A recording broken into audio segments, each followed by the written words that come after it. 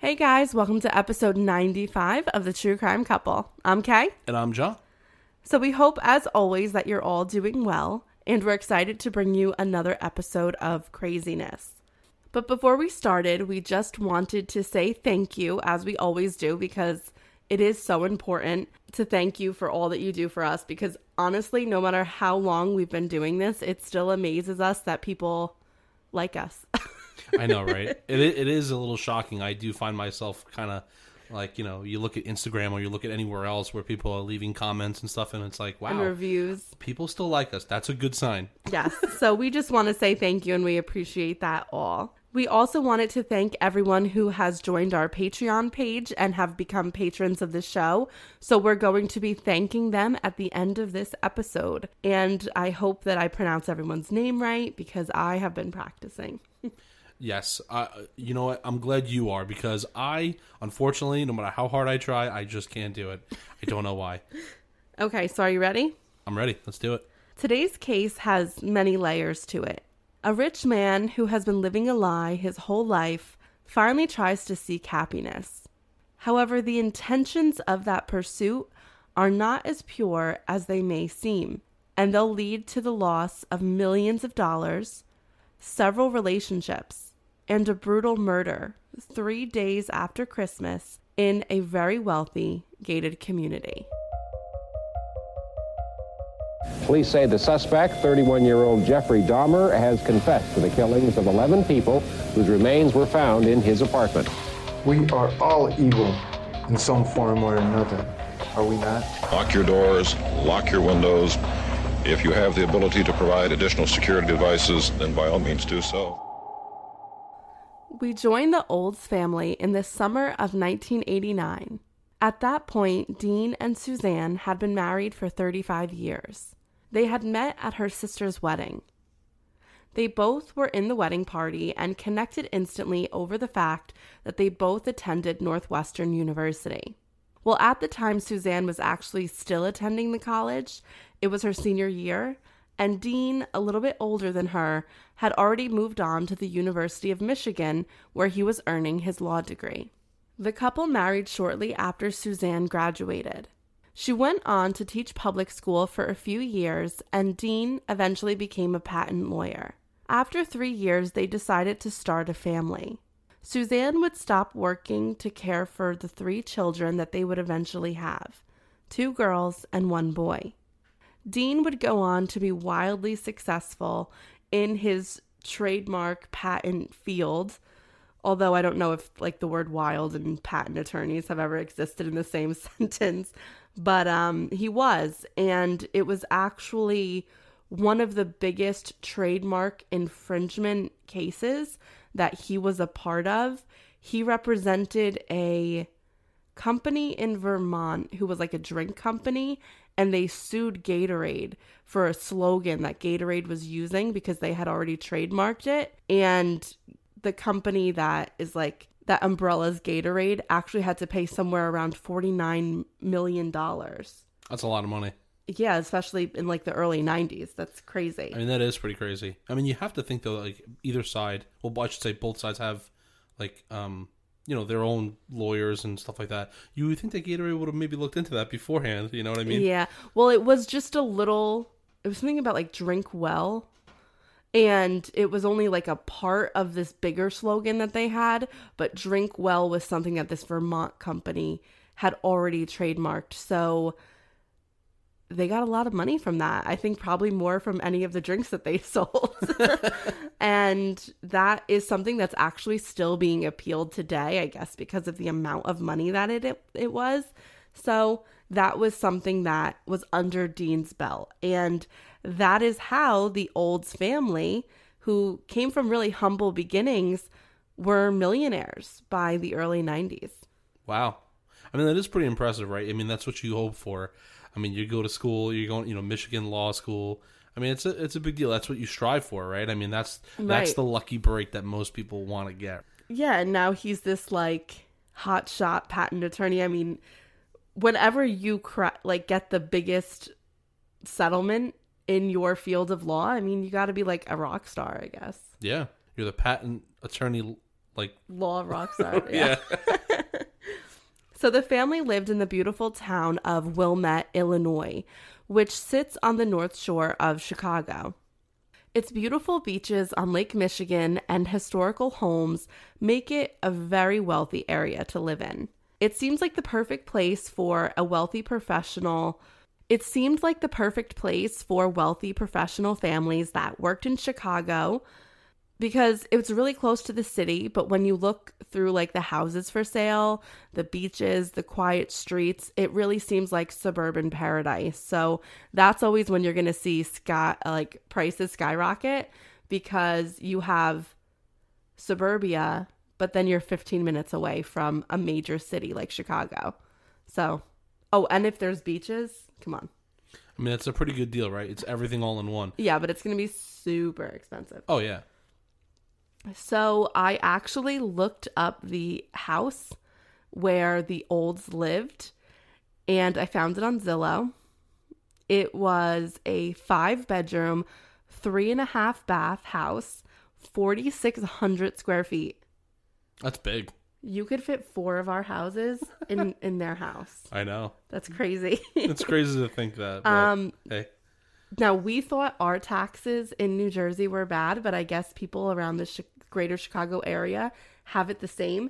Their taxes, well, now, if you were to purchase this home, $31,000 a year. What? For their taxes. 31,000? Yes. I mean, listen, let's just be honest. For rich people, that's just a drop in the bucket. I know, but to us, it's like, that's whoa. my take-home salary from teaching. I mean, it's pretty crazy. It is pretty crazy. So they bought that house in 1977. So obviously, how it gives you the history of the house. Obviously, the house cost a lot less in 1977, and it's appreciated, especially because there was this surge within the town. They brought in a country club. There was a golf course. So, of course, home prices are going to skyrocket, but it just shows you that they did have a home that was worth now, by the time it's the 90s, over $1 million. So they're really doing pretty well for themselves. They only purchased it for $180 in 1977. I mean, that right there, right, is, I mean, if you sell that, what a quick turnaround. I mean, you quadrupled, even more than quadrupling your money, and you're just, you're living high, and you're making money on top of that. I know, and you're suing Gatorade, so yeah, he's flying high right now. And then, of course, I mean, this is a spoiler alert. Someone gets murdered, and the house actually sells 6 years after the murder. So I guess they had to wait until that all settled down until they could sell that property again. So I need to know more, because even if I had the money, wouldn't be buying it. John, we go through this all the time. If there was $1 million house and someone was murdered in it, and we could get it for like $400,000, you would not buy it. No. I think that's at all. I think that's crazy. You know what? I think we could get past it. Like, no. Someone probably died in this house right now that we're sitting in. I don't care. Probably a few people. You know what? It was built in 1950. You know what? I don't care. Because it's one thing if you don't know, or, someone just peacefully passed away. Someone probably died where you're sitting right now. You know what? Okay. But you know what? The fact that there is so much energy attached to, if the murder did take place in the house, yes. I'm assuming it did, and we haven't even got into it yet, but if that did happen, I feel like that's really bad energy. It's very negative energy in your home. Yeah. And I don't like that juju. I guess that's true. You know what I mean? People even get deterred from buying homes if they know that the couple that is living in it currently is going through a divorce. It's true. I mean, that is true. It's a fact. It's so crazy, but it's true. It's like, it's such bad juju. Yeah. So, I mean, there's differences. I don't know. I think I would do it. Well, I wouldn't be in there with you, but I still love you. You could live in, like, my guest house. It has a guest house? It does. Well, then I'll be living in the guest house. Okay. Okay. So, on the outside, the Olds looked like they had the perfect life. But the inside of large, expensive homes usually don't reflect their flawless exteriors. The couple had drifted apart, and the harder Dean worked, the more he drank. He also had chosen a new business to invest in, which was complicating things with his wife slightly. While in New York City 3 years prior, 1986, Dean had met a German man while at a bar. The man was struggling with his English, and it had been really hard for the bartender to hear him. And Dean actually had many German friends and contacts because he did business in Germany and he did work for a German company. So he did know a little bit of German. And just as like a strange aside, the friends of Dean Olds and his family members are going to say that he actually really liked German culture, and he felt like the Germans, like he liked the way the Germans carried themselves in business more than the Americans did. That's interesting. That was just like a thing that he had. So he really enjoyed German culture. So when he saw this man struggling, he chose to help him out and kind of interpret for him with the bartender. And the two of them struck up a conversation. They talked the entire night. And by the end, the man, whose name is Helmut Karsten Hofer, who was really 20 years old, and he went by his middle name, Karsten, had convinced Dean that he should invest in his business. Well, what was his business? A chauffeur and limousine service in Hamburg, Germany. He said that there was such a demand for the service there that if someone were to start up the market, they would have so much business that they would book straight through the year. Dean told Karsten that he was in, but he wanted to be a silent partner in his business. But there was another reality to it all. Dean was not just impressed by the business proposal of the very attractive Karsten. He was impressed by him. For his whole life, Dean had kept a secret from his friends and his family. He was gay. He had chosen to marry a woman and have a family and live a perfect North Shore existence because that was what a wealthy attorney was supposed to do in the 1980s. He also wanted to remain with his family. And when he got married and he had children, he knew that he was going to have to put his own needs aside and raise his children. And he knew that not only coming out, but also leaving his wife might have long-lasting effects on his 3 children, whom he loved very much. So he chose to wait for his children to leave the house. And at this point in the late 1980s, his children were completely grown, married, and out of the house. So he figured that now was the time to kind of be honest with himself and about his sexuality and his feelings for men. But at the same time, he still wasn't being honest with his wife. So he is going to carry on an affair with Karsten, but keep this from his wife. And at this point, she still believes that he's only investing in a business proposal in Hamburg, Germany, and not that he's in a relationship with Karsten Hofer, who is just under 40 years his junior. Wow. I mean, if I was the wife, I mean, well, you know, it's hard for the wife to... Yeah, be the wife. Listen, I'm just saying, it's hard to be the wife and, like, you know, think anything's going on, right? I mean, because he's obviously kept this a secret, and very well, I might add, right? Yeah. Because, I mean, no one knows. So, I mean, it's like, what do you do? I mean, what else can you think? I mean, unless he was showing other signs that something else was going on. Right. I mean, we don't know about his... Yeah. We don't know if he had previous affairs, but it doesn't seem like there were any signs or indications that there was any infidelity in the Olds' marriage. But again, that's something that people do keep very private. So we're unaware of that. And we do know that in the beginning of Dean and Karsten's relationship, that was kept a secret from Suzanne, and she had no clue about it. She just thought Karsten was a man who owned a chauffeur business in Hamburg in which Dean was investing in. So it was very hard for Dean to like not give in to Karsten. I mean, he's this 6'4" blonde former model in a bar, you know, and that night he entered into a business and personal relationship with him. And Dean said that Karsten sparked something within him because he felt really bad for him. He felt a connection with Karsten, but he was also in awe of him because Karsten did come out at the age of 15 and he left home because of it. When he did come out to his family and schoolmates about being gay, he was not accepted by anyone. So he ended up dropping out of school and leaving the city that he grew up in. And he got part-time jobs and lived in various cities throughout Germany, including Hamburg and Munich. And Dean admired his honesty and his ability to be truthful with himself and with others, but he also identified with the struggle of being gay at a time when it wasn't as accepted as it is today. So he was just kind of in awe of everything that Karsten could do at such an early age and how comfortable he was with himself, because I don't think Dean was yet comfortable in his own skin. I mean, that's a good point. I mean, it really is. I mean, and I think that's what also amplifies the attraction to him, right? Is that he's able to be who he is. He's been able to overcome the scrutiny of the people, the friends and family that, you know, were the closest to him.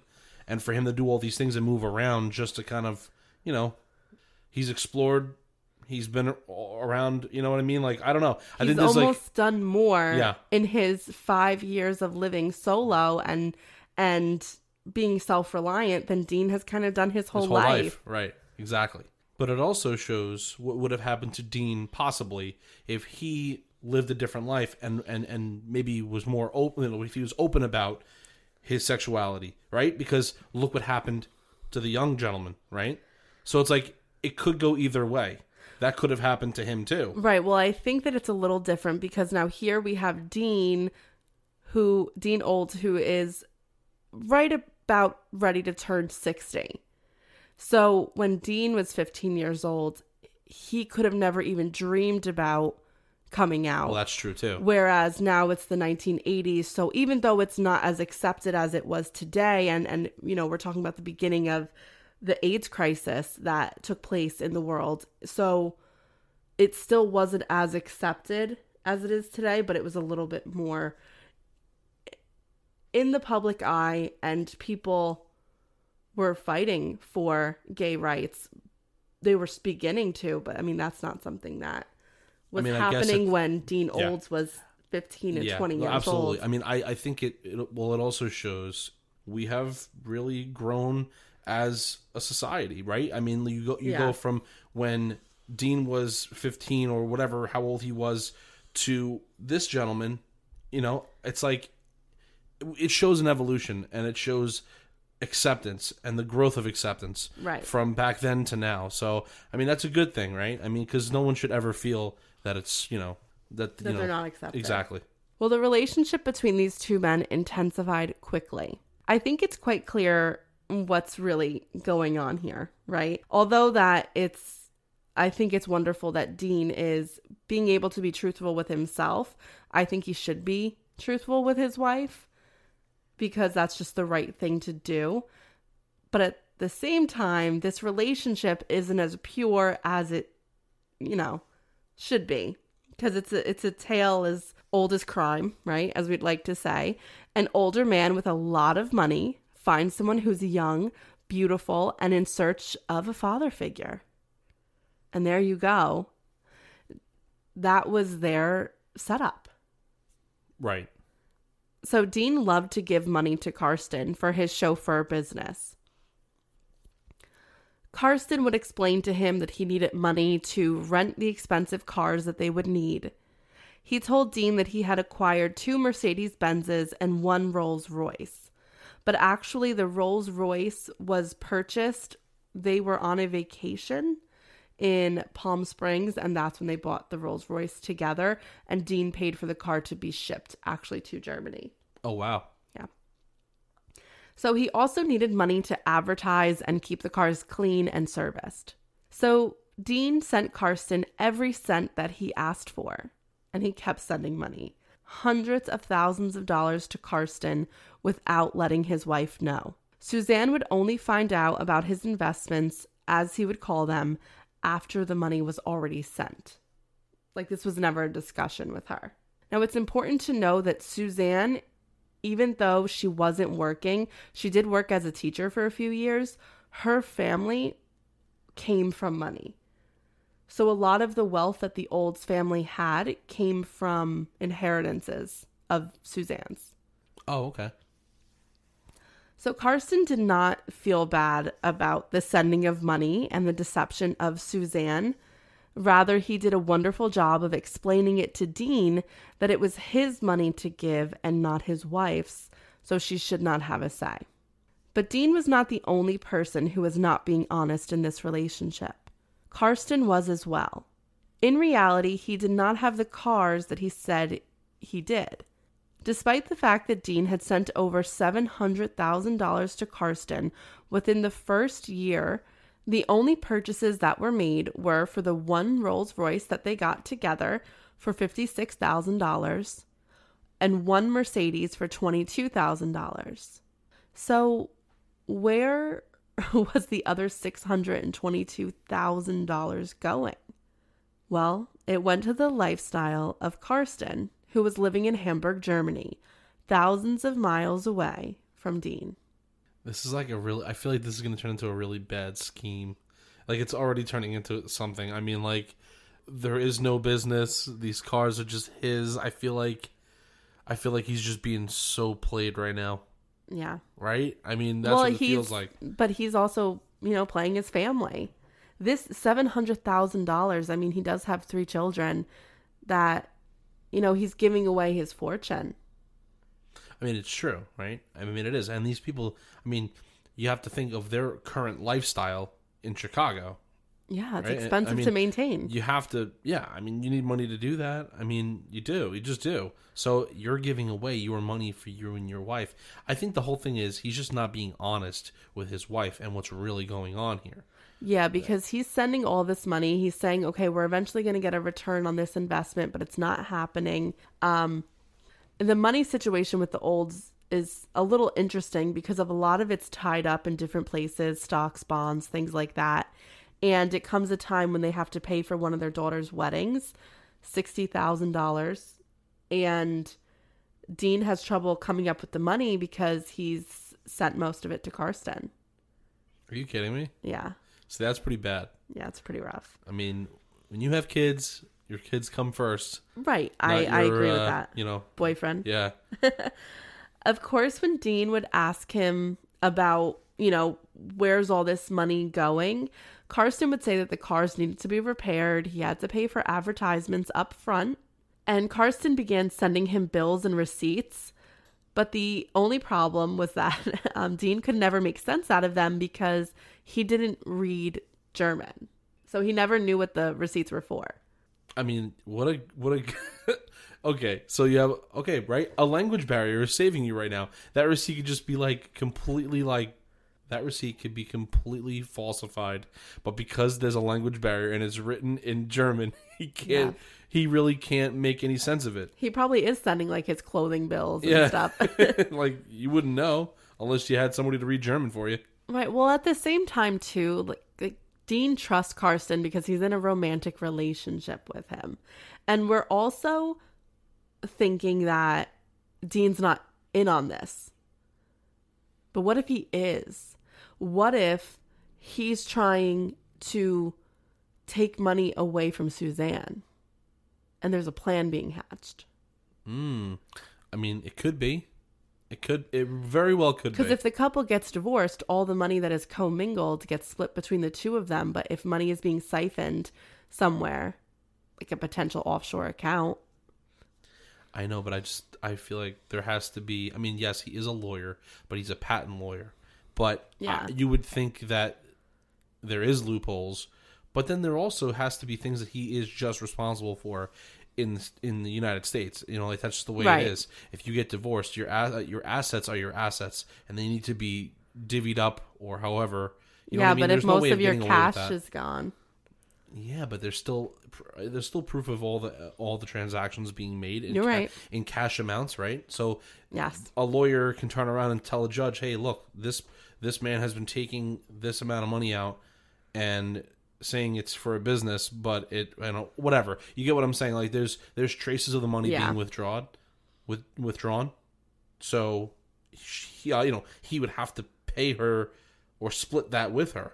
Right. Whatever he's pulling out. Or that would be subtracted from the splitting of the estate that they had together. I mean, yeah. I mean, listen, at the end of the day here, I mean, it's they would work out all the little details. Correct. But, it's just, that is weird to me that he would go to that kind of length to, like, secure a position in Germany somewhere. Well, over the next 2 years, Dean would send another $2.3 million to Karsten, making the total amount sent over in a period of 3 years $3 million. Now, this $3 million does include lavish vacations that the two took together, and the purchase of an apartment in Chicago where Karsten was living now for most of the year.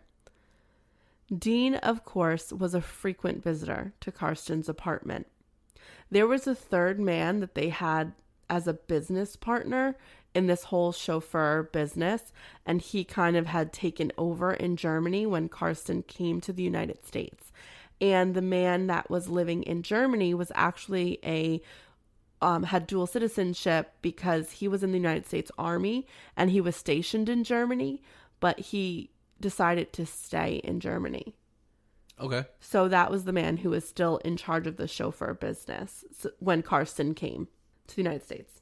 Suzanne was, at this point, very upset about Dean's investment into the German chauffeur business. Her husband had promised her that they would begin to see a return soon. But there had been no returns. Dean had drained his family's savings account on Karsten and the business, and he now had moved on to the couple's retirement account. This had been the final straw for Suzanne, who did have a clue as to what was really going on with her husband and his young business partner. She filed for divorce after 32 years of marriage. And as messy as things are going to get moving forward, the one thing that Suzanne never did was tell her children about her husband's affair. She told her husband that she would never betray him like that, and that if he wanted to tell their children what had really happened or come out, that she would allow him to do that, and she would never do that to him. I mean, that's really commendable. I mean, yeah. Especially with what he's done to her so far, by taking her money, their money, right? And having an affair, period, right? Right, an affair is an affair, so it doesn't. Yeah, and but she still loved him, so. Well, I also think it's not. She cared about him. It's also not her place to tell. Yeah, you know what I mean. Like that's more than just mom and dad are getting divorced. Like there's a big reason why. But once again, she can't tell her children that. Yeah, that's not her place. He needs to do that. Yeah. And she knew that. So that's what she always promised, that she would keep their business out of his relationship with his children. But once again, I think that's a really big step for her to do that. Yeah, that's commendable. It doesn't always happen because I feel like sometimes children are brought in. It's also just hard to do as a human being. Yeah. When you feel like you're betrayed, to not want to come back and try to do something. Right. You know what I mean? You'd want to say, I didn't do anything wrong. That's a natural human reaction. Even if you didn't mean to, I think the natural, like you said, natural reaction would be to do that. Like, you've hurt me, you've done this, I'm going to do this. I'm going to retaliate, and she didn't. Yeah. So that's... it says a lot about Suzanne's character. It does. So now this was a very contentious divorce, as you could imagine. Suzanne was upset not only because her husband had been having an affair, but because he had spent all of their savings and dipped into their retirement fund. If there was going to be anything left for their 3 children, she would clearly have to take it from Dean before he spent it. Suzanne was also scared because all of the money Dean was spending, that he would start spending her own money. She also was nervous that because most of the money that was left in the couple's name was really Suzanne's money. It was about $1 million of stocks and bonds that she had inherited, and also a family farmland in Monticello, New York. So Suzanne was a little bit nervous here. And although she wouldn't tell her children why, she did tell her family members why, and they kept it a secret as well. But she was nervous that if she stayed in her relationship with Dean, that he would find a way to either take that money from her, which she wanted to save for her children and her grandchildren, or she was nervous that Dean was going to kill her. Really? Oh, so she felt that way? She felt that way. Because at this point, the couple weren't even spending holidays together. Dean was spending his Christmases, his New Year's, all with Karsten. So like they were kind of done as a couple for a while before this. So even though she still loved her husband, she knew that he didn't love her. And she was nervous that to get to that money that he truly didn't have access to, that he would kill her. I mean, that's a good point. Because, I mean, look what people do under extreme circumstances when they need something. You know, people do crazy things. So, I mean, I guess she's not wrong. She's not. Right. And if in reality, Dean has this relationship with Karsten in part because he's funding his lifestyle, and if that ends, the relationship might end. So how desperate is this man to keep this relationship? Desperate people do desperate things. Right. The acquisitions and the communications between Dean, Suzanne, and their lawyers were vicious. Because of the stress of the divorce, Dean began to drink even more. Most likely because this divorce meant that he was going to lose his family and his money, which meant potentially that he was going to lose his boyfriend as well. He was scared. So he was kind of quelling those fears with alcohol, which was something that he always used to do. Like he drank a lot when he was stressed. So it's just happening more and more now. Now, one move that Suzanne's lawyer is going to use had massive implications at Dean's law firm. Not only were all of Dean's tax returns requested, but so were all of his partners in the law firm. Now, this is allowed because Suzanne has the right to determine whether or not money had been hidden for her. Now, this is allowed because Suzanne has the right to determine whether or not money had been hidden from her and was not commingled on purpose. So, like, for example, if Dean were to argue a case and a settlement came in, technically he could give it to another one of the partners and they could have held the money. So that's why they're requesting the tax returns of all the partners, just to make sure that all of the cases that were tried, the amount that was awarded was given properly to the right lawyer. Right. Okay, I understand. And that's why they're allowed to do that. So as you can imagine, this did not go over well with the partners of the law firm, who worked very hard to keep their tax returns out of the proceedings. In addition, this was just an embarrassment to Dean. I mean, nobody wants to have their personal life be dragged into their professional life. And again, Dean drank even more. Yeah, but you know what? You know what the kicker is here? He has already done something that you probably should never do, which is get involved in a business venture and then also get into a relationship with a future business partner. So it's like, this is not like new for him. Like, this is not like, like he's doing things he probably shouldn't do.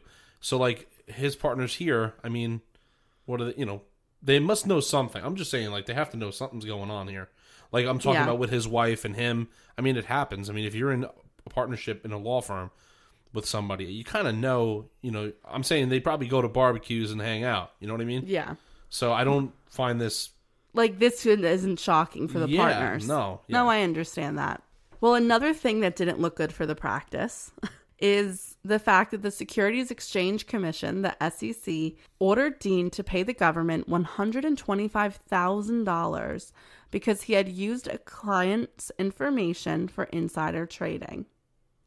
That's bad. This guy's screwing up all over the place. Bad practices All over the place. So not only were the tax returns requested, which they didn't like, Dean is now being sued, which reflects very poorly on the practice, and he's drinking heavily.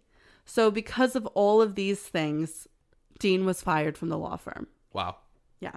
So now, 4 years after his meeting with Karsten, Dean Olds found himself unemployed, broke, and living by himself in a downtown Chicago apartment with Karsten. But life was hard for them because the money that had always been there no longer was. Dean's assets had been frozen because of the divorce. Suzanne claimed, and I think the claims were valid, that her husband was making unreasonable decisions with their commingled money. The freeze was granted by a judge, and at that point, Dean was living off a monthly allowance that Suzanne was sending to his lawyer to give to him. Wow. The tables have turned. The trial for the divorce was supposed to take place in January of 1994. However, it would never get to happen, because on December 28th, 1993, a murder was reported. Suzanne Olds' daughter had been trying to get in touch with her mother, but she wasn't getting a response. She sent her husband to check on her, and when he arrived at her home on Ramona Court, he found her in the garage. Suzanne had been bludgeoned to death. He called 911 to report the murder. When first responders got there, they notified dispatch that the woman was dead on arrival and that a crime scene analysis team should come in because it was very evident that Suzanne had been murdered. So that makes me sad because Yeah. this woman knew that something could happen to her, right? And it did. And it did. All she was trying to do was to leave some sort of inheritance for her children and grandchildren, right? And she was still being, although the divorce was vicious, she was still being respectful to her husband. Oh, 100%. And are you ready for this heartbreaking detail? Oh, no. All right, yeah, I am. She was still wearing her wedding ring. Oh my God. It's just a kick to the gut, man. You know, it's just like... And the worst part about this is, it's like the police are going to go into this and go, okay, let's go find Dean. Because there's massive red flag massive here. red flag. I mean, you shouldn't even do that because you already know what's going to happen. They're going to suspect you right away. I mean, you're the ex-husband. You're pretending like he hasn't been making bad choices. No, you're right. You're right. Years. No, I know. I mean, I've been calling it out. I mean, his business practices, the way he carries on with his relationships. Yeah. I mean, all the money he's just wasting. Everything. Suzanne's children were devastated when they heard that their mother had been murdered. When detectives spoke with them, they asked the question all detectives do. Did your mother have any enemies that might have wanted to hurt her? Yes, they said, emphatically. Our father. Suzanne and Dean's oldest daughter told the detectives that her mother had been very fearful of her father because she was keeping money from him. Money that he was used to having. And she actually had become paranoid. She wouldn't sleep without checking the locks multiple times, and when she walked the dog, she would take pepper spray. And it's actually interesting is that when she had been murdered, she was going out to the garage to get the pepper spray to walk her dog. Really? Yeah. So, I mean, let's be honest here. There's never been a more clear motive to kill someone. And the detectives felt as if they had been handed the identification of the murderer. So it seemed like Dean Olds had the strongest motives that any suspect could possibly have. So they are, of course, going to question him first. And that's when they find out about the relationship with Karsten. Because remember, the children don't know about that yet. Yeah, right. They don't. That's actually a good point. So Dean, of course, admitted his relationship with Karsten to them. And he stated that he had had a very uneventful night. At that point, Karsten was no longer living with Dean. We're going to get into what their relationship was more like. It's a not as picturesque as one would think. So Dean said that night he had a small dinner either a TV dinner or McDonald's. And then Karsten came over to borrow his car. He said after Karsten left, he had a lot of wine, and then he went to bed between 10:30 and 11 p.m. The police noticed a few things about Dean's living arrangements. His new apartment was a far cry from the luxury that his former Wilmette home exuded, and he was seemingly obsessed with Karsten Hofer because his pictures were all over the apartment, like all over the apartment. They determined, though, that Karsten no longer lived there. And this was all very interesting to the detectives, that, you know, the man that he basically left his family for isn't living there, but he's still obsessed with him. And I think this is one of those occasions where when the detectives go to Dean Old's apartment, they get all of their information from what they're seeing versus what they're hearing. Well, sometimes it's like you get more out of someone not saying anything, right? Based on a facial expression more than the words that are coming out of their mouth, right? So this is like kind of the same thing. You just take a look around the apartment and you're kind of like, okay, I see what's going on here. This guy's desperate for money. He's desperate. Yep. He's obsessed with his new boyfriend. He's obsessed. And he's also not too upset about the death of his wife, who remained pretty loyal to him. Yeah, it's bizarre.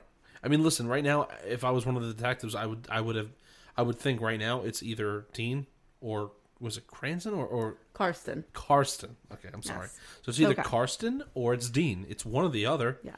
I mean, listen, Karsten knows that they have money. There's still money there on the table here, so right. One of them have done it. So next, the detectives headed over to where Karsten was staying, the Marina Towers, with a friend. Karsten knew that they were on their way because Dean had called him to warn him about it. When they arrived, they asked the man the same question that they asked Dean. What had he been doing on the night of the 28th?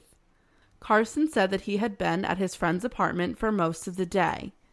And just an aside, once Dean had left his family, things were very tumultuous between him and Karsten. So Dean had moved out of his house and began renting an apartment on Ohio Street. And this meant that they had to sell the apartment that he had bought for Karsten and himself. So Karsten had moved in with him, but the fighting got really bad. In December of 1991, Karsten's going to move out and begin living with friends, basically couch surfing, until his friend at the Marina Towers began letting him stay there for quite some time. He'd been there for about 8 months. So this makes all the pictures in Dean's apartment all the more strange because Karsten hadn't been there for a very long time. So Karsten said he was alone for most of the day and eventually went over to Dean Old's apartment to ask to borrow his car. And this is something that he frequently did. Karsten claimed later that while the police were questioning him, he got the feeling that they suspected him of committing the murder, so he opted to stop the informal interview and obtain counsel. Now, as you can imagine, this case blew up. The drama of it all. A prominent attorney was having an affair with an attractive young German man and had spent millions on him. His wife, having enough, divorced him. And she was taking him for all that he was worth, based on his unwise prior financial decisions. And she ended up murdered. It was a media sensation. And just like kind of as an aside, after police found out about the relationship between Dean and Karsten, they did go back to Dean Old's children and question them about their father's relationship with this man, Karsten Hofer, and that's how the children found out. See, so that sucks, right? Yeah. Because now these kids have been in the dark. Now, granted, like I said earlier, it was good that the wife did not, the mom did not tell them, but to find out through this, and after the mom has been murdered and the police are coming to them and asking them questions, that sucks. It does, but I do think it's still better to find out that way versus a media report where they're going to sensationalize things. Yeah, I know. It just makes the water a little bit more muddy, Well, it does. And after this, they already weren't speaking to their father, but they were more adamant to never speak to him again because they felt like now not only did their father have a motive, but now he had more of a motive because this money was also maintaining his lifestyle with his new partner. Yeah, that's true. So the police zeroed in their focus on Karsten. And this is because of what they found at the crime scene. At the crime scene, which police felt implicated Karsten, was the following. Now, like stated before, this crime scene was horrific. It appeared from the physical evidence that Suzanne had been ambushed quite quickly in her garage. The medical examiner determined that she had been hit with a bat-like object many times on the left side of her head, which implied that the killer was right-handed. There was a lot of rage behind the attack because she was beaten even after her death would have been apparent to the person committing the crime. Her skull was fractured so badly that brain matter was exposed. They had left 15 fractures on Suzanne's skull. I mean, that's a really brutal attack. Yeah. I mean, it is. And it seems really like... overkill. Yeah, like, I mean, you already knew you killed somebody. I mean, did you have to continue to just wail on this person while they were dead? I mean, it's bizarre. It also shows rage. So the person that killed her, this isn't just a murder for hire, right? Because that's done quickly and they get out of there. It's kind of like a professional interaction. It's personal. As cold as that sounds. But you're right. This is personal. So it just is a really big key piece of evidence is how intense this attack was. I mean, yeah. And I can only think of 2 people that could have done it. Right. Well, once they had finished looking over the scene, the police theorized that the killer had wrapped the weapon in something and left the property through the backyard. This theory came from the fact that footprints, later to be determined as combat boots, moved from the garage into the backyard and then moved towards the fence. Most likely, the perpetrator hopped the fence to escape the scene. The reason that detectives thought the weapon was wrapped was because the scene was horrifically bloody. And based on the blood evidence, the weapon used to kill Suzanne would have been covered in blood. Yet, there was no blood in the snow, just a small drop on the fence.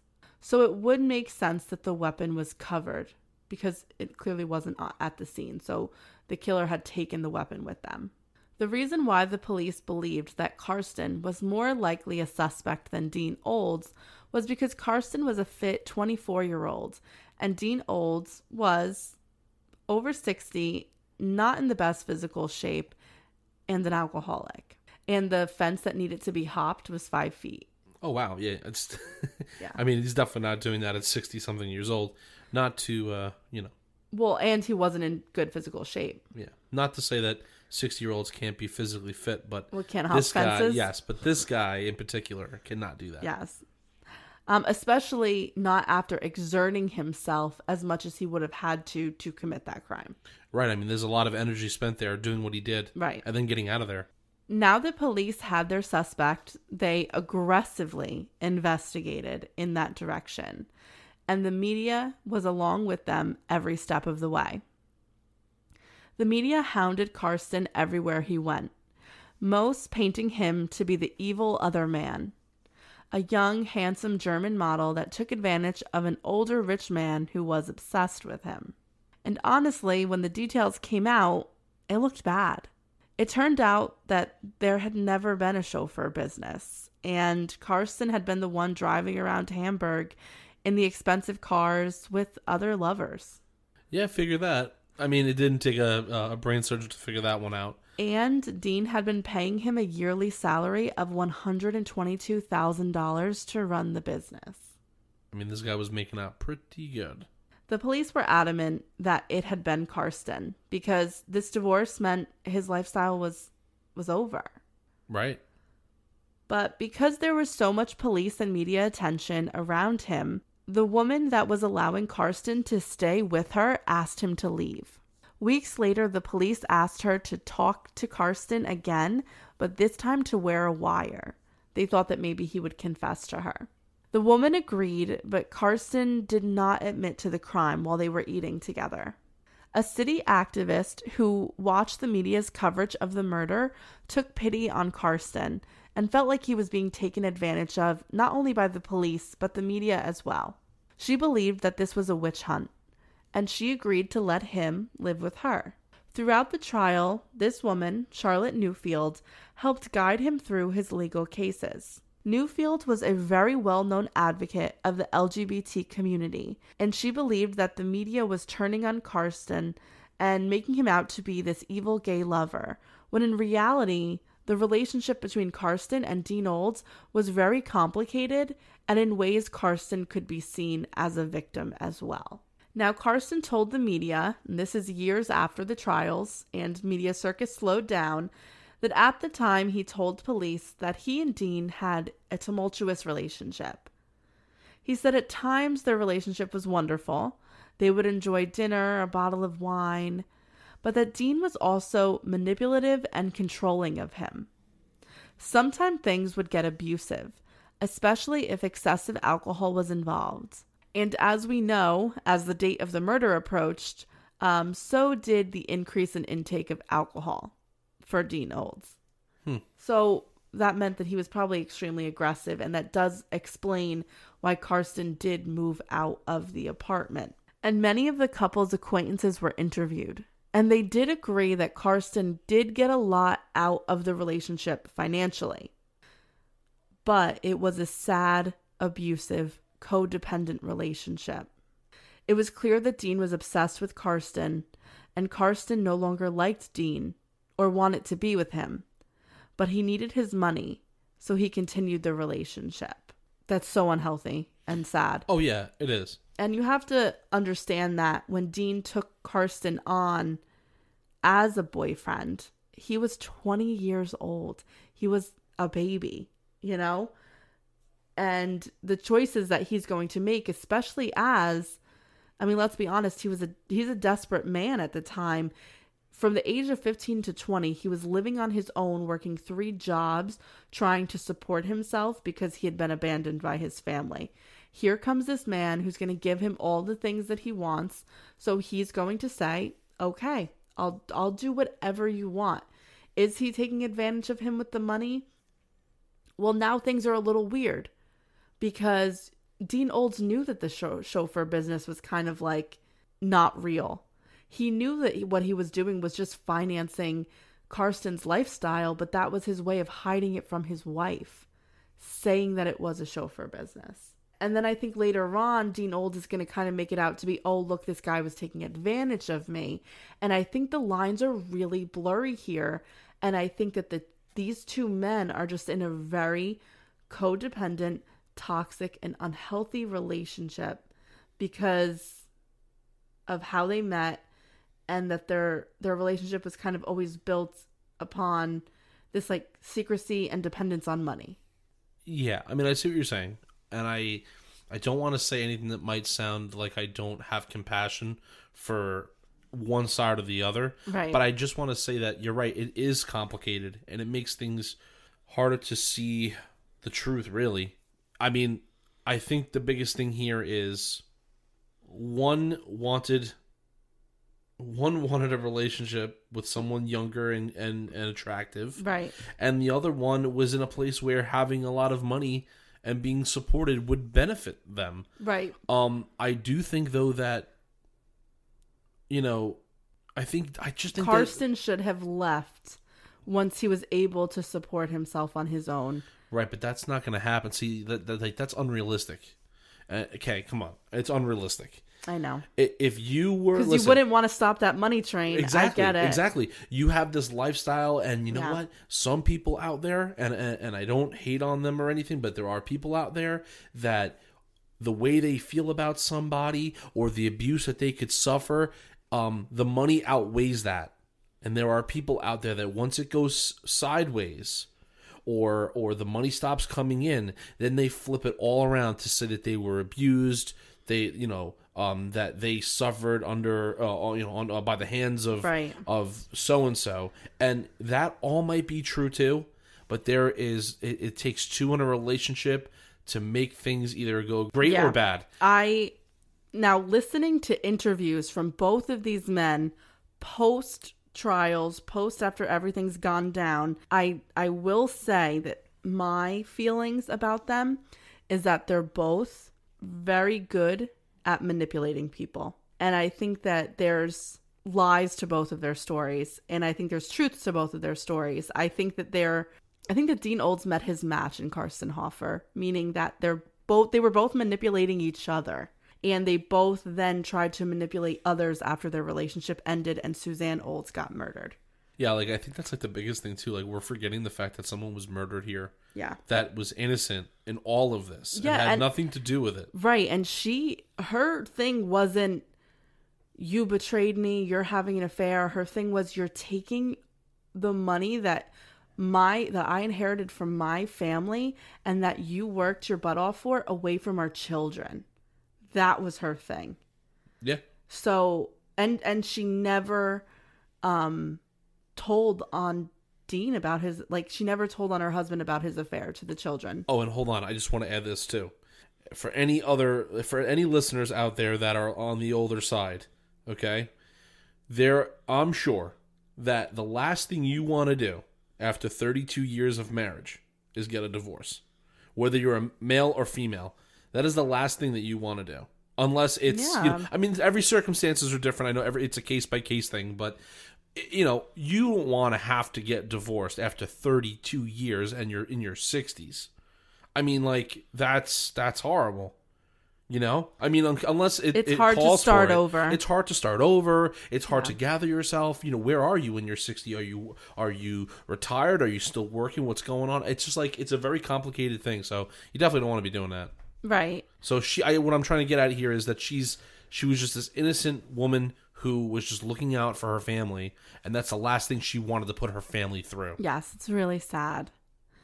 And another thing that Karsten's going to claim is that when Dean was alone and wasted, which was more often than not, and he had to be taken to the hospital as a result of his alcoholism, that Karsten was always the one who came to his rescue.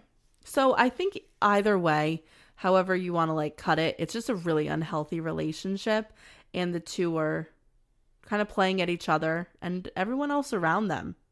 So Karsten at this point, with the help of Newfield as his advocate, was able to obtain a really powerful defense attorney, Richard Kling. Kling was known for defending John Wayne Gacy in his appeals and was currently working on another case, the defense of Mel Reynolds, a Democratic member of the Illinois House of Representatives who was arrested for the sexual assault of an underage campaign worker. So this guy was all about the media.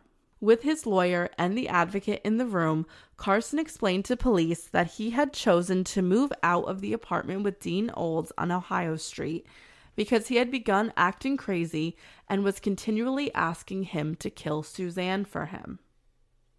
He told one of his friends in Germany that he was moving out and it was for that reason. And Richard Kling said that the man would be willing to testify that Dean Olds was trying to solicit the murder of his ex-wife. See, now that's something to hold over someone's head, right? What a request. What's going on here? Well, when the detectives asked Dean about these statements, he admitted that, in fact, he had said that to Karsten, but it was not the reason that Karsten had left. He also admitted that he had jokingly told at least 8 other people in his life that he wanted Suzanne dead and joked with them about him paying them to kill her. I don't know if anybody would joke around about that. And even if they did, the other person probably wouldn't, find it funny. Well, yeah, these people confirmed that Dean did say these things to them. However, it wasn't a joke. They took his statements as legitimate solicitations for murder, but they had laughed them off because it was so uncomfortable. And this all perfectly set up Karsten's defense. He had been set up as the perfect scapegoat by Dean, who had really hired someone else to do it. Okay.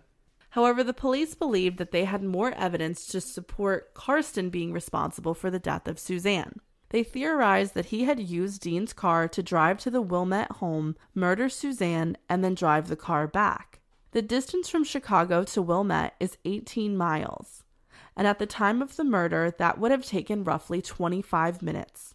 Karsten said that on the night in question, he had walked the distance from his apartment to Dean's, which is roughly 15 minutes, and got to Dean's Ohio Street location at around 7:30 p.m. He asked to borrow the car, and Dean said that it was okay, and he left only a few minutes after arriving. Karsten did not return the car to Dean Olds until 10 p.m. His whereabouts are unknown during this time and were not disclosed by Karsten. He did add, however, that while he was walking to get the car from where it was parked, he stopped for 10 to 15 minutes to pet someone's dog that had walked by. So, let's just theorize here. By the time everything is said and done, it's most likely that Karsten got into the car at around 8 p.m., the latest. If he committed the murders, it would have taken him 25 to 30 minutes to get to Wilmette. That brings us to 8:30. If he returned the car at 10, that would have meant that he would have had to have left Wilmette at 9:15 to 9:30. Because it takes time to walk the keys back up to Dean Olds' apartment. So at the very least, there's 45 minutes in which this murder could have taken place. 45 minutes that are unaccounted for while he had a vehicle for transportation at a location that he could have driven to and driven back from. I think that's ample time to commit a murder. Right. Okay, so before... I have to add one more thing. I forgot. Sorry. I forgot one piece of evidence. Crucial to the puzzle. Suzanne's phone records prove that she was alive at 9 p.m. because she spoke to her son on the phone at 9 p.m. So in reality, Karsten really had more like 15 to 30 minutes to kill her. And the distance from the house to the apartment was 18 miles. Well, what I'm saying, that already has been accounted for the time. Okay, so he only had what? Then? So if he was parked outside of her house waiting for the opportunity, he had 15 to 30 minutes to ambush her in the garage, bludgeon her to death, and then run away. I still think it's possible. Totally, I agree. I mean, you know why? Because if you're in a fit of rage, listen, one good hit. Your adrenaline. Listen, one good hit. Well, she was hit. I know that, but one hit, she's on the ground. And then by that point, 10, 15 minutes, even you could be done with that in 5 minutes. Right. So I just think that it's totally enough time to do the, commit the murder and then just get right back in the car. No, I agree with you. You know what I mean? I don't know. The Emmy could only put her time of death anywhere between 9 p.m. and 11 p.m. And it was just hard to determine because the body was left in a cold garage. So you really couldn't tell the amount of time that had passed. So the blue Ford Taurus that was driven by Karsten that night was tested for DNA. Investigators stated that there were a lot of pieces of DNA that were found in the car, meaning many people had driven or been in the car. But there was only 3 blood drops found in the car, and those blood drops belonged to Suzanne Olds. The drops were located on the front passenger door handle, the driver door handle, and the right lower portion of the back of the driver's seat. Now, this was a vehicle that was purchased by Dean Olds post-divorce. So this was never a vehicle that the couple owned together. Okay. So that was that. The police believed Karsten Hofer was their guy, so they arrested him. And because they considered him a flight risk, which, he was because he was technically a citizen of Germany. He was only in America on a visa. He was arrested first for writing a bad check. And he was informed that he was then a formal suspect in the murder of Suzanne Olds. Because of these things, he was required to surrender his passport so he wouldn't be a flight risk. This bought the police more time to investigate. The next piece of evidence that the police wanted to bring against Karsten were the footprints. So basically it had snowed on the 26th, 2 days prior to the murder, and the only prints that were behind the house were boots that led away from the house and to the fence. From the tread, it was determined that the boots were combat boots.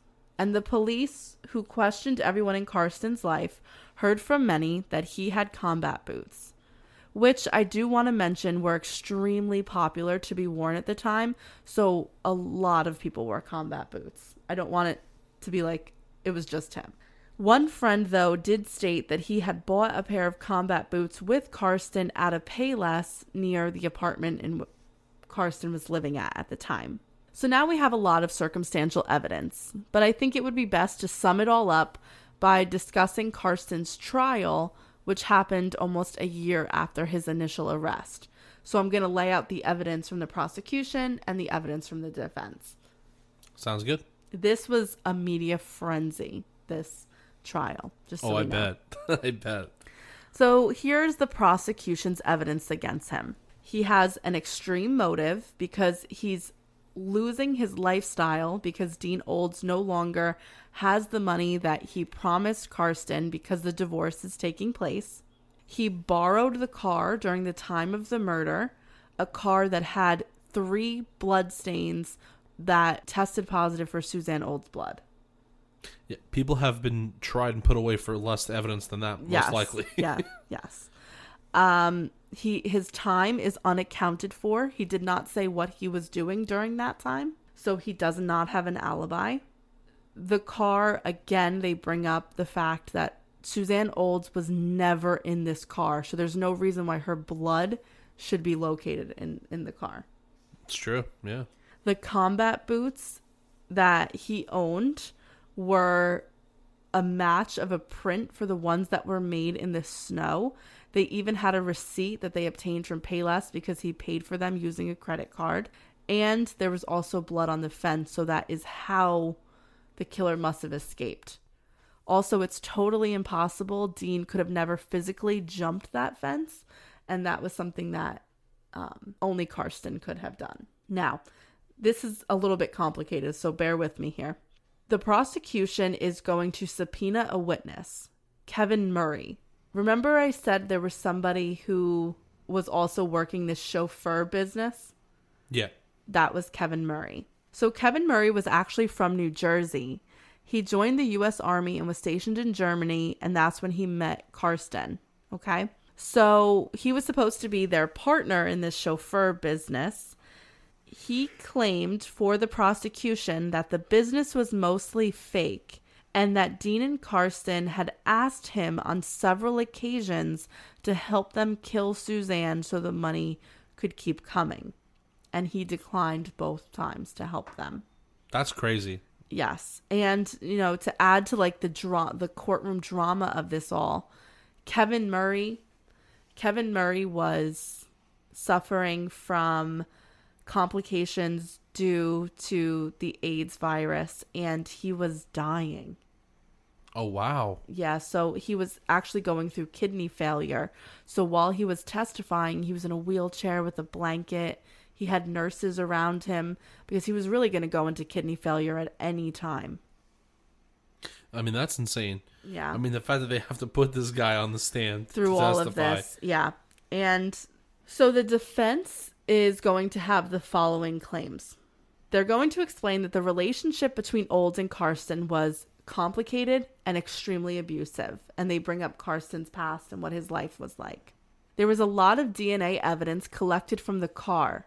However, only the blood was tested. So they're not disputing the fact that the blood was found in the car. They're saying, why didn't police test everything?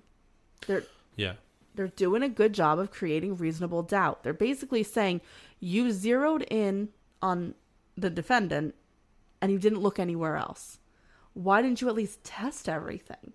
I guess because they probably felt that, I mean, Suzanne's blood that was in the car that she'd never had been in before was enough to maybe just kind of implicate him. Right. I mean, really, I mean, that's what it comes down to. I mean, the other DNA in the car, I mean, if the car was used and then bought afterwards, there's other people's DNA, like you mentioned, in the car already. Right. So, I mean, what are they going to go test? Like, I don't know. I just think that, like, that the blood is really, in my opinion, something that just is, like, the only weird thing in there. Well, maybe they're trying to imply that if her time of death is between 9 and 10, could somebody have gotten out there after Karsten returned the car?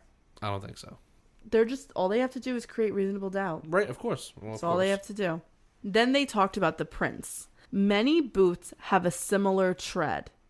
The Payless tread comes close to the prints that were found at the scene, but they're not exact. Also, the prints at the scene were determined to be a size 13, but Hoffer and the shoes that he bought at Payless were a size 11. Okay. However, the size 11 couldn't be found because Hoffer had thrown them out. Right. He throws New them out. shoes. He throws them out. I wonder why.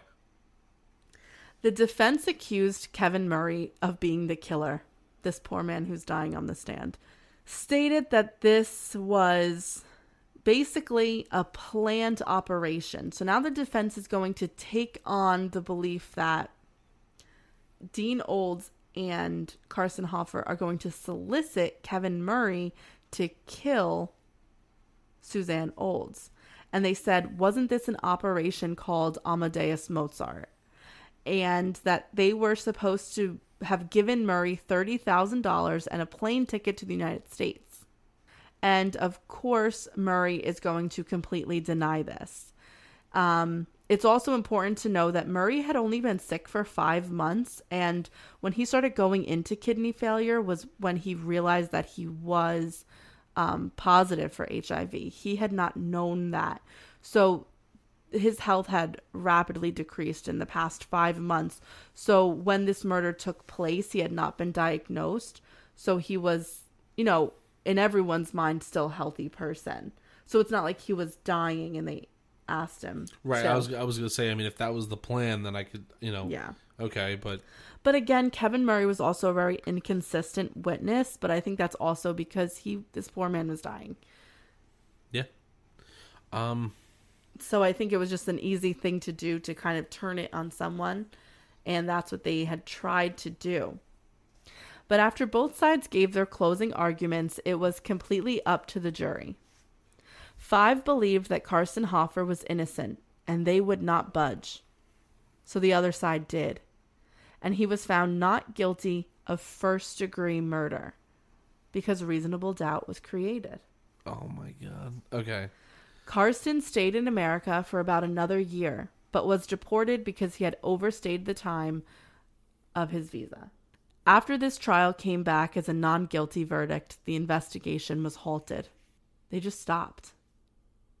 And this is strange because I felt like they went after Carson so hard and they so aggressively investigated this murder to come back with a non-guilty, and they were just like, okay, well, we're done. And what I find weird about that is that part of the prosecution's case, a massive part of it, was that Dean Olds solicited or kind of talked Carson Hoffer into murdering his ex-wife.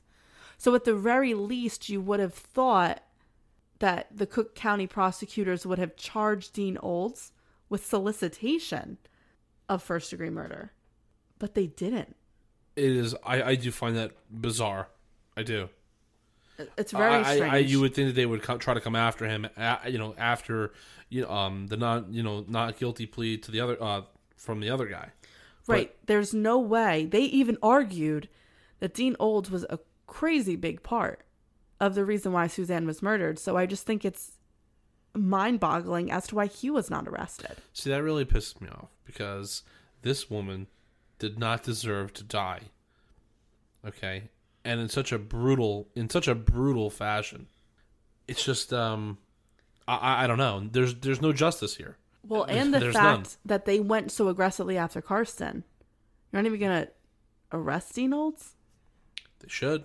Well, Suzanne Olds' children were not going to allow the story to stop there. After their mother's death, they took up the suit against their father for what he had taken from the family's estate to give to Carson and what he had spent on himself. They continued to fight her battle for what their mother... They continued to fight her battle. They were fighting for what their mother thought was right.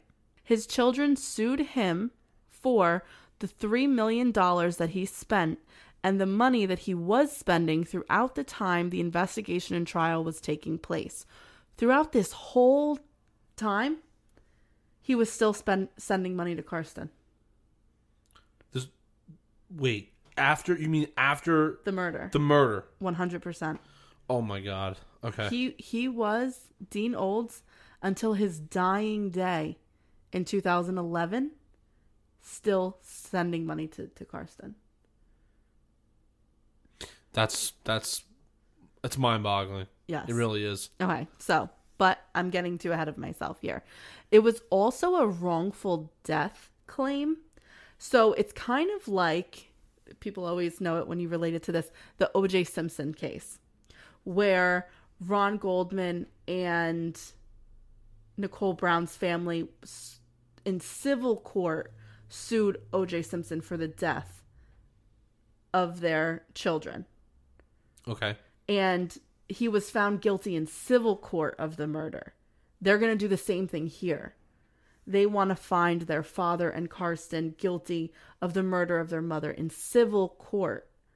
And the reason for this is you cannot financially benefit from a murder.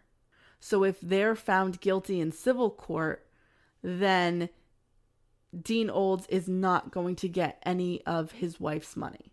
Okay. And that's the reason why the family is doing this. So during this civil court case, Dean Olds chose to defend himself. And this was very uncomfortable because since their mother's murder, his children had not spoken to him because they felt that he was responsible. And he had tried to call them over and over and over again, leave voicemails on their messages, but they just never responded to him. And the case that was brought against him was that he had murdered their mother or had solicited the murder of their mother through Karsten and was getting her money, the rest of the estate. And it was not legal to profit from a murder. It was clear from the beginning that acting as his own lawyer was not smart for Dean Olds. He was in over his head and still, quite clearly, an alcoholic. The result of the trial was that Dean Olds was entitled to half of the family's estate. Wow. Okay. However, the judge ruled that he chose to spend his half on Karsten Hofer. Nice. Therefore, the rest of the estate was to go to the 3 children. Karsten and Dean were found responsible for the death of Suzanne Olds in the civil court case. Dean Olds had to sell what was in the home and sell the house itself, and his children would get the proceeds. The only thing he was allowed to keep were his clothes and the car because it had been acquired after the separation. And you see what I'm saying? Was this whole thing worth it? I mean, even, Well, like, people are not thinking clearly. I know. You know what? I guess I'm trying to, I always do this. I keep doing this. I'm not this way, so I can't relate. But it's just, I'm just so aggravated that they found these people not guilty of first degree murder. Right. But in civil court, they were found guilty of a wrongful death. Right? Right. So it's just like, you're walking around, you know what? If anything, you're walking around and everybody knows that you either you had a hand in killing her or you did it yourself. Either way, you're walking around and you're a murderer because that's what's going on here. Right. You know what I mean? That he did it. So it's just like walk around and just let everybody know that you're a murderer. Well, that's why after the trial, the media was still kind of all over this sensational story. And Dean, it seemed, kept giving them material to work with. According to what one worker told the Wilmette police, one morning before he had been ordered to vacate his house, he had gone to a hardware store. Once there, he told the employee that he wanted to clean his garage floor. The man told him to be careful because, as Dean had stated, there was no ventilation in the garage, and he had bought Torch Glow and Torch Glow fuel, 8 cans to be exact. So Dean told him that there was a lot of oil and blood on the floor and that he needed that much to clean it up. But the reason the employee called the police was because he knew that was a lot of Torch Glow. And he also knew it could be used as an accelerant, and he was familiar with the story. So he thought that maybe Dean was going to try and burn the house down. Oh, wow. Okay. See, I didn't even think like that. Because he's not going to get the profits of this house. Right, just burn it down. Right. Yeah. So the police went to Dean's house and actually removed the accelerant that he had purchased. Wow. Okay. But the media was there watching the whole thing. Unbelievable. Yeah. So later on, the police had to go to the house again because Dean was refusing to leave. It was past the date when he had to vacate the premises, and he was still standing in the driveway refusing to leave. The police could not force him off the premises, so the next best thing they could do was take his weapons. They also informed his children that he had a rifle that they took away. They also informed his children that if they wanted him to leave, they were going to have to go the legal route. They couldn't physically force him out. However, things would not have to go that far. With media cameras pointed at him, Dean Olds chose to leave his house. He left with all the clothes that he had, and he drove to the police station and asked if there was a charitable place for him to go, basically claiming that he wanted a homeless shelter because he had no money.